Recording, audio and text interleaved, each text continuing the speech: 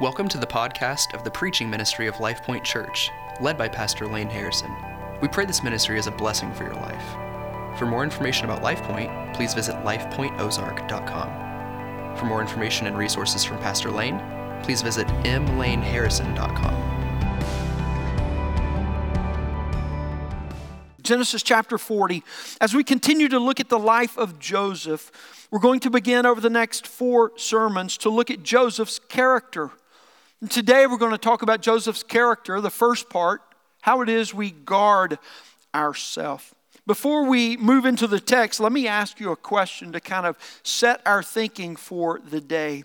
When was the last time you were disappointed? The last time you were disappointed, as I didn't even think about this originally, but as I prepared this morning for the services, I began to think, well, that shouldn't take very long back through the days of our life to remember that, right? When was the last time you were disappointed, and how did you handle it? Did it test you? Did anything come from it? Maybe you were passed over for a promotion at work. Maybe you didn't make a high enough grade that you felt like you should have made or that you thought you would have made. Maybe you felt in some way that you're hidden from being noticed or recognized or rewarded in some sense. Maybe it can be something as simple as you don't feel like you have enough followers or friends or likes or views. You know, sometimes we can really diminish the value of those things and laugh them off, right? But in a day and time that we live in, it's not really about how shallow the disappointment or how deep the disappointment. The issue I want you to deal with today is, have you experienced disappointment on any end of the spectrum, and what did you do with it? How did you handle it? How did you respond? Few people handle disappointment well, right? Unless you've been through enough and you've learned enough to handle it. Why? Well, disappointment, it's a denial of desire. And when we experience disappointment, it's because we had some desire that was denied in some way, shape, form, or manner. And you see, how we handle disappointment and hardship both reveals but also develops our character more into the likeness of Jesus. And that's what we're going to see today. Today, God often uses disappointments to reveal for us where it is that He's working. That's what we're going to see in Genesis 14, that it's actually in the disappointment where God is working. Joseph finds himself in a very disappointing situation, but he guards his heart so that his disappointment does not hinder his faithfulness. Let's go to Genesis 40. I'm going to read the first 8 verses that kind of give us the overall trajectory of the narrative, and then we'll continue with the message. Sometime after this, the cupbearer of the king of Egypt and his baker committed an offense against their lord, the king of Egypt. And Pharaoh was angry with his 2 officers, the chief cupbearer and the chief baker, and he put them in custody in the house of the captain of the guard in the prison where Joseph was confined. The captain of the guard appointed Joseph to be with them, and he attended them. They continued for some time in custody. And one night they both dreamed, the cupbearer and the baker of the king of Egypt, who were confined in the prison. You see how he keeps reminding us of where they are? Each his own dream, and each dream with its own interpretation. When Joseph came to them in the morning, he saw that they were troubled. So he asked Pharaoh's officers who were with him in custody in his master's house, "Why are your faces downcast today?" They said to him, "We have had dreams, and there is no one to interpret them."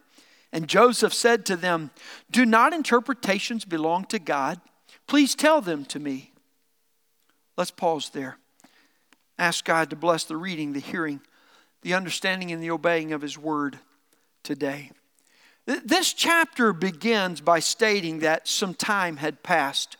I fear too often when we read the Old Testament, I think this is a threat for all of us, that when chapter 39 ends and chapter 40 begins, we foresee that it covers about as long of a span of time as it takes our eyes to move from the end of one to the beginning of the other.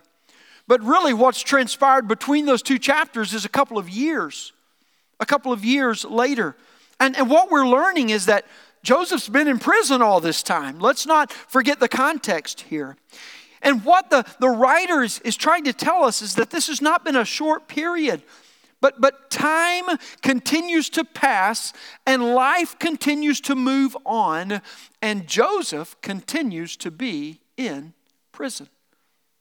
In prison, where he remained faithful and he excelled, but nonetheless he is still in prison.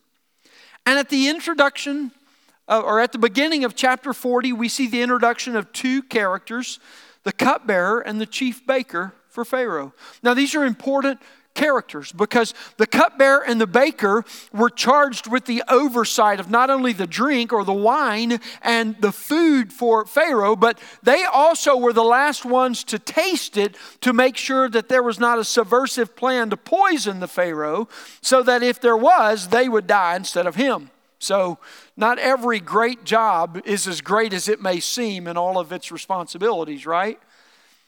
But they did something to make Pharaoh mad, and he put them in prison where it tells us Joseph was confined, where he was confined in prison.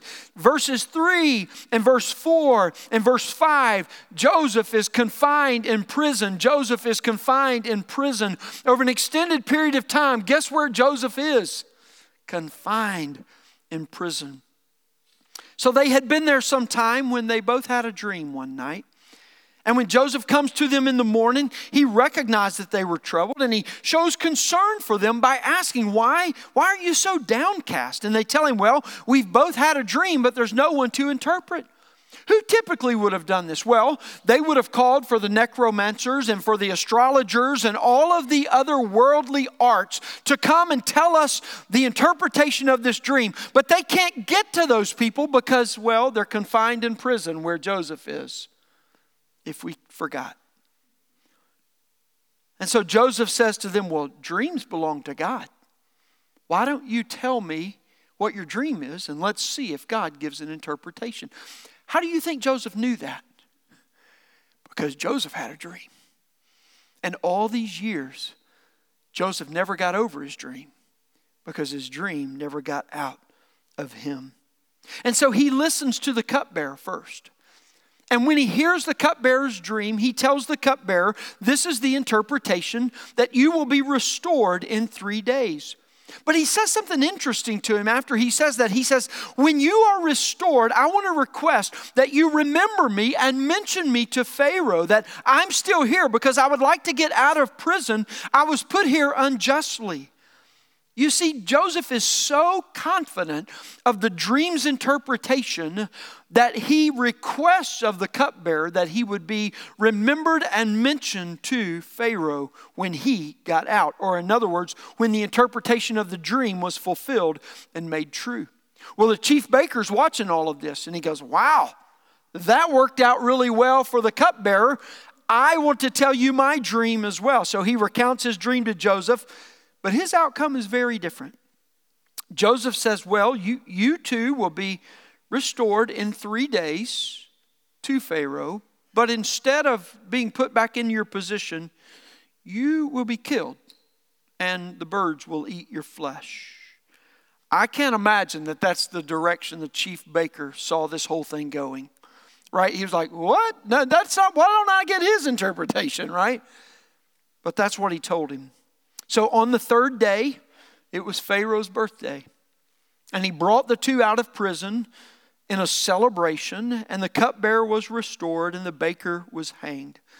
But listen to what the writer says, because that's where we need to hone in on our attention. The writer says, as Joseph had interpreted.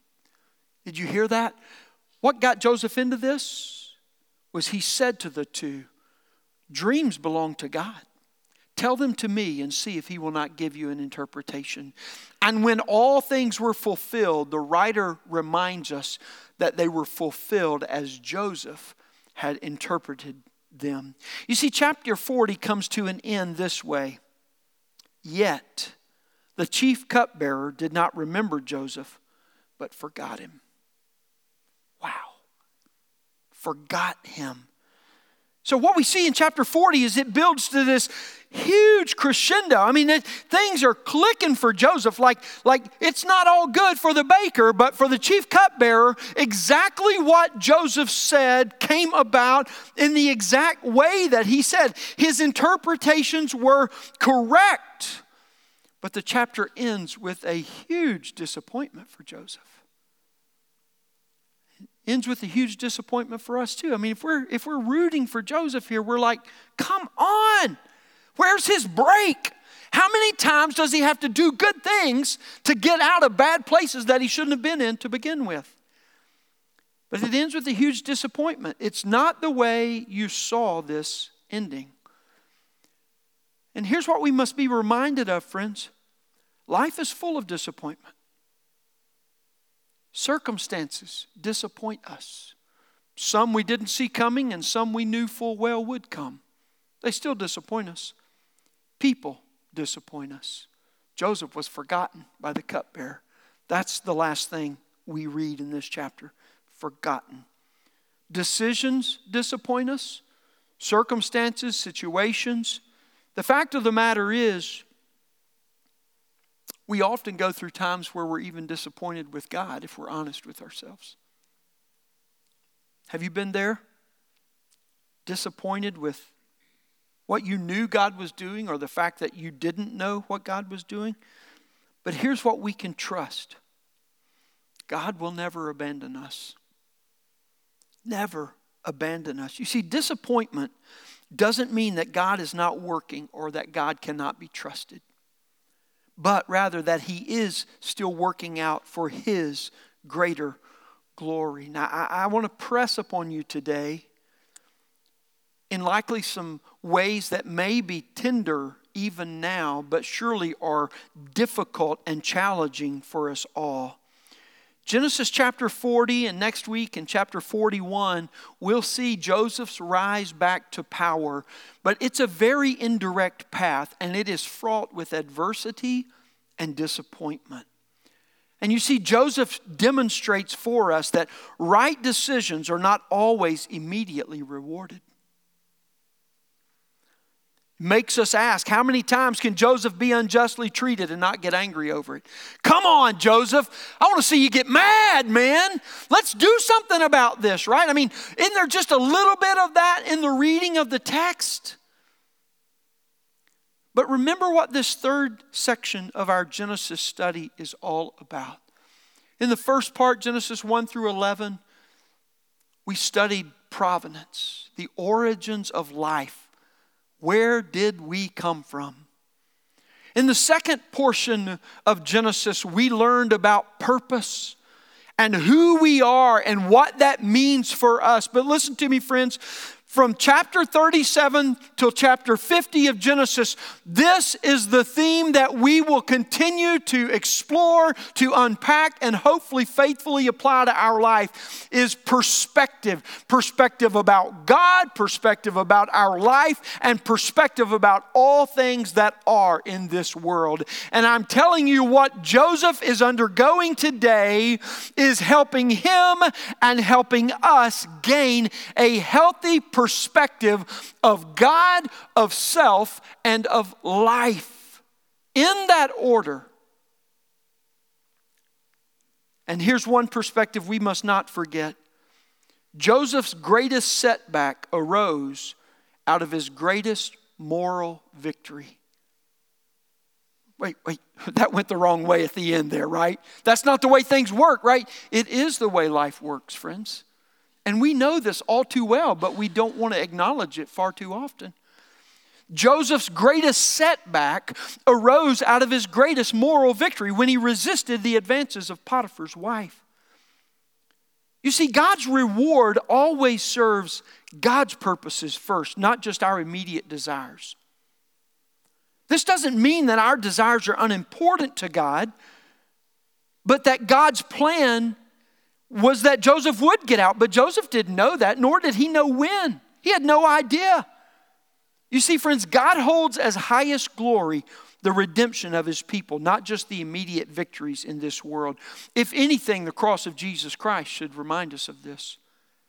What looked like defeat on Friday turned out to be eternal glory and victory over all things on Sunday.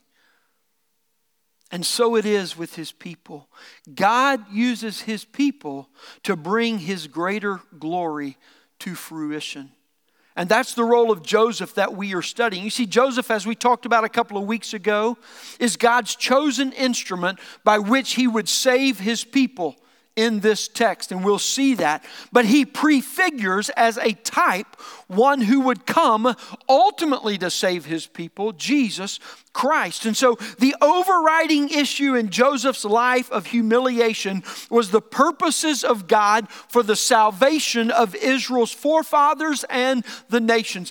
If Joseph had not been where Joseph was placed by God, first in prison, before upon prominence, God would not have been able to use him for the greater purpose that He had intended for him.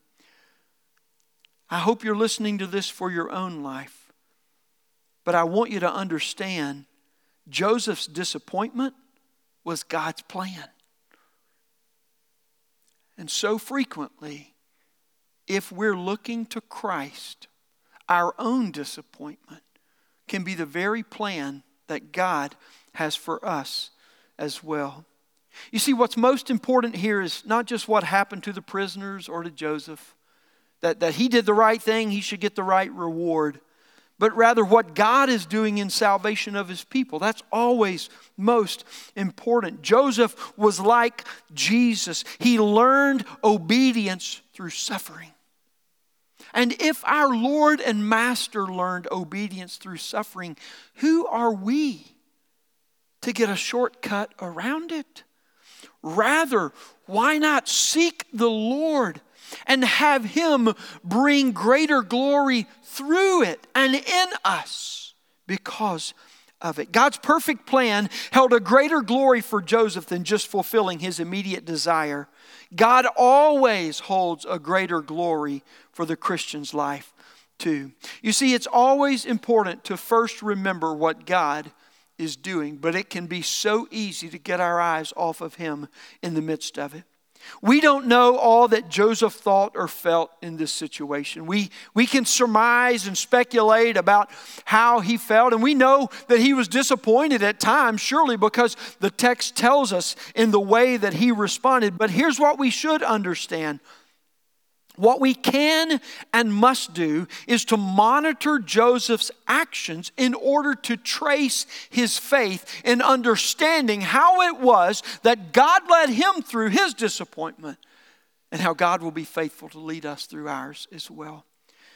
Joseph models for us how it is we stay focused on Jesus and faithful to His word so our heart does not fill with bitterness of self-pity or of bloated pride. God is working, friends. We see that from Genesis 1:1. God is a working God. He is not a stagnant God. God is a speaking God. He is not a silent God. God is working. We must trust Him because we can trust Him. And in the end, what Joseph did by his actions proved what he really believed. You see, Joseph's actions reveal his character. It reveals the shape of his heart, that he remained surrendered to God's work even when there was no outward evidence of His working, only the promise of His word which came through his dream to Joseph. The psalmist asks and answers this same question in Psalm 119:9 when he says, "How can a young man keep his way pure? By guarding it according to your word." You see, sometimes we go to God asking for a word, and He knows that the one He's already given us will be sufficient if we'll trust it. But we want a fresh word. We want a new word. We tried that word. It was hard. So we want a new word, God. Right? Are you hearing me? Oh, you're hearing me. I can see it. You see, keeping our way pure is essential to keeping our heart pure, the source of our life. That's why Proverbs chapter 4, verse 23 says, "Guard your heart above all else, for it is the source of life." It's not your strength. It's not your ability. It's not even the volition of your will or the acuteness of your intellect. or the heaviness of your emotions. It's the heart from where God has placed His life. Character in our life is always formed by that which fills our heart. And becoming more like Jesus begins with guarding our hearts in Him. So how did Joseph guard his heart in doing so much right with so little reward? Here's what I want you to see today, friends, and take hold of this until it takes hold of you. Christians guard their heart to become like Jesus when we remember God's promise to remember us. When we remember God's promise to remember us. I want to offer to you 5 remembrances today to guard your heart and to grow your character in Jesus' image. First of all, remember you are never outside of God's sovereign control. Never outside of God's sovereign control. Where Joseph was, where was he? Confined in the prison, as we've already seen here 3 times in the text. He was perfectly positioned in God's eyes, confined in the prison in the text. That's what we see here, friends. He was perfectly positioned to display God's sovereign control over what he was doing. But his perfect position and the way he arrived there was anything but desirable. As a matter of fact, it had questions that couldn't be answered because there was no solid answer to them. He had plenty of opportunity to believe that where he was somewhere God would never be able to use him. But he didn't let himself go there. Why? Because God had promised that he would use him. God had given him that dream, and he was holding that dream, and subsequently that dream was holding him. He held to God's promise, knowing God would be faithful. Why? Because that's who he knew God to be. And when you don't know where you are, when you don't know who you are, and when you can't figure out what in the world is going on, don't ever get away from this. Know who God is, because he will be the same as he's always been. Philippians 2 tells us that Jesus descended to the lowest place, death, in humble obedience to God. And that was where God worked powerfully to resurrect him. You see, if God is only able to use you where you are able to get to, God will never get glory from you or through you. Why? Because you're able to do it all. You can't prove it was God. God often puts his people in unimaginable and inconceivable situations. Why? So when his work is performed, it demonstrates his power in a way that only he can be glorified from it.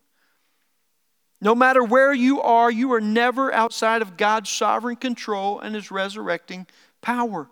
That's the way God works. You don't have to wonder if he'll work that way for you.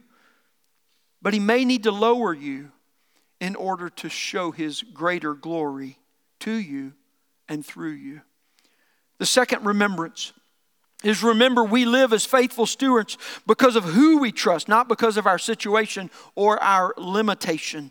Because of who we trust, we live as faithful stewards. Joseph trusted where God placed him, and he did what was in his control to do, so to not be consumed by what was beyond his control.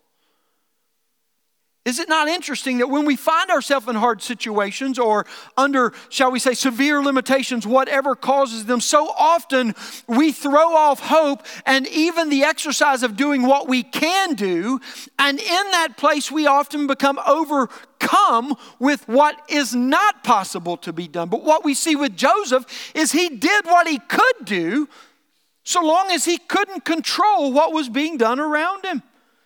Friends, we have to understand that when we have a biblical perspective of God, a biblical perspective of our life, and a biblical perspective of the world, we come to learn that life is full of limiting factors. Some because of us, but many that are outside of our control. And how it is that we see and how it is that we live in our situation and handle our own limitations will determine whether we become better or bitter. You see that? Jesus says, the one who is faithful in very little will also be faithful in much.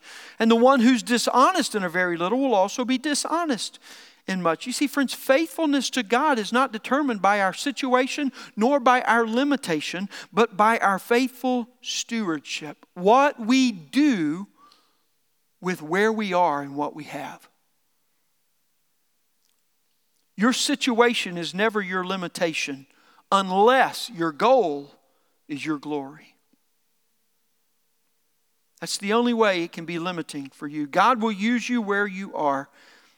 And He will use you not only in bigger ways than you think you can be used, but in bigger ways than you think your situation or your limitation could allow you to be used.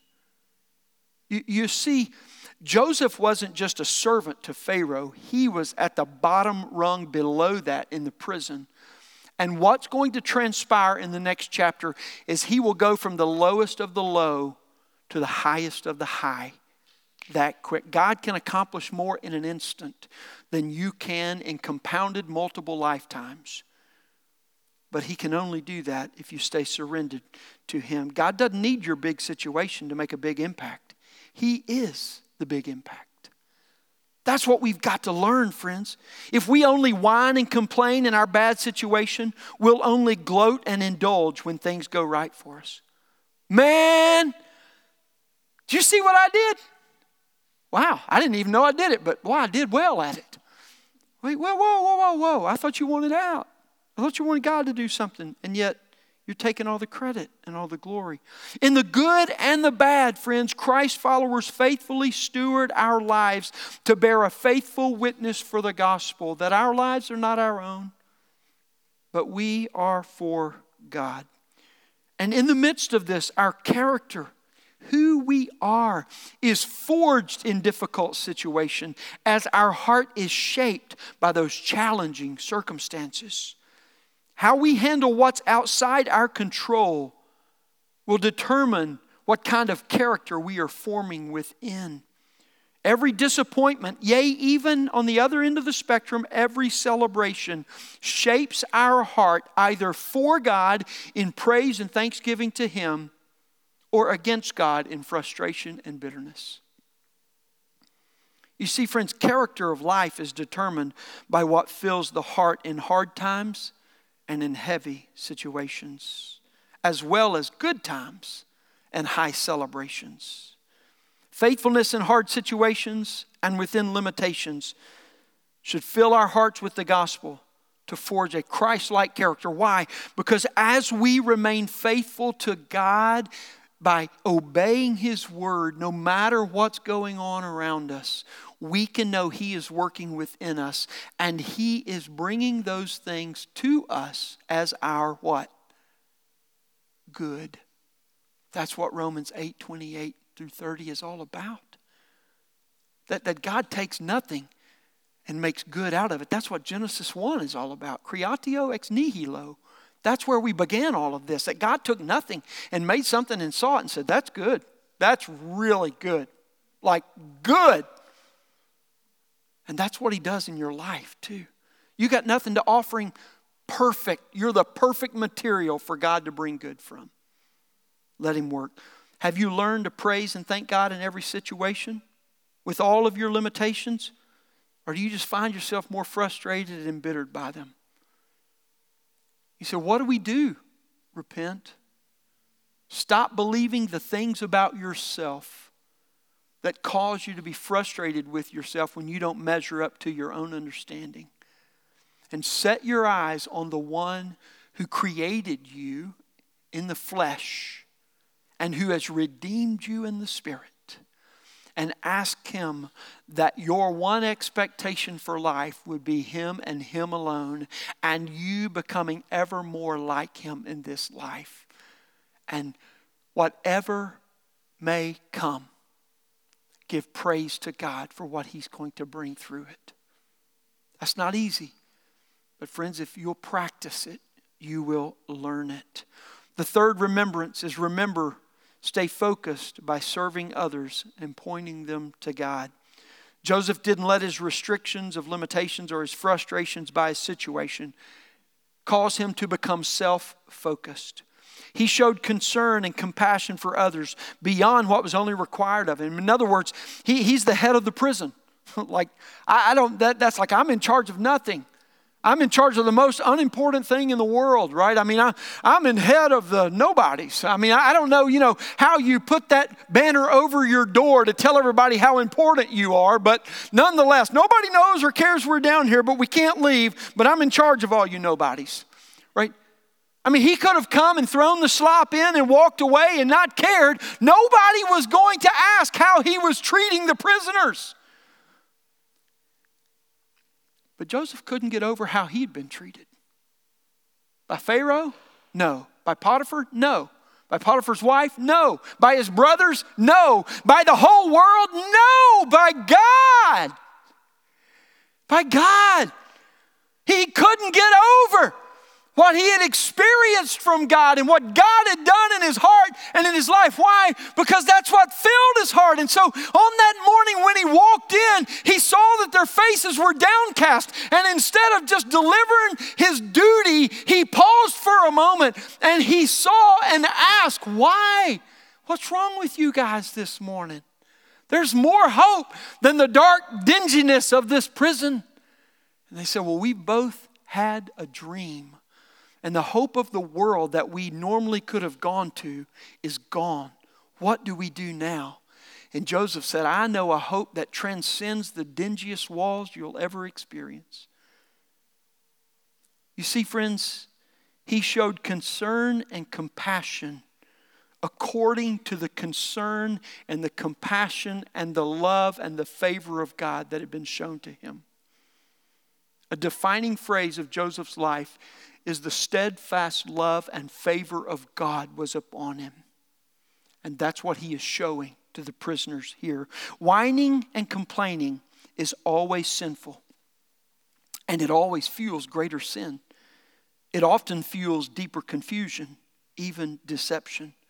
But friends, praise and thanksgiving cuts through the cloud to bring hope that will not come without it. Yes, Joseph wanted out, but he didn't let his desire drive his decisions of what to do in the meantime. Have you ever been there? Are you going to figure this out? If God's going to forget about you, you're going to have to figure out a way. Have you ever made a decision that sounded something like that? Or are you just going to trust God, be content with where he's got you, but be faithful to serve in the way that he would want to? You see, he couldn't do everything, but that didn't stop him from doing something. He used his hardship to change him instead of embitter him, so that he could be used by God to serve others for God as he had been served by God. And that's the Christian testimony of all that God has done for us, friends. Our testimony should never culminate in look at me and how blessed I am. God's blessing is not given to us so that people will look at us. God's blessing is given to us so that as we serve other people, they see us, see through us, and see the God who is for us. Let your good deeds be done in such a way among men that they see the good deed and the one it came through and give glory to God. The one who really gets God's blessing will share it by serving others to point them to the source of it, Jesus Christ. The fourth reminder, remember, Joseph told the truth in love as he understood it, both good and bad.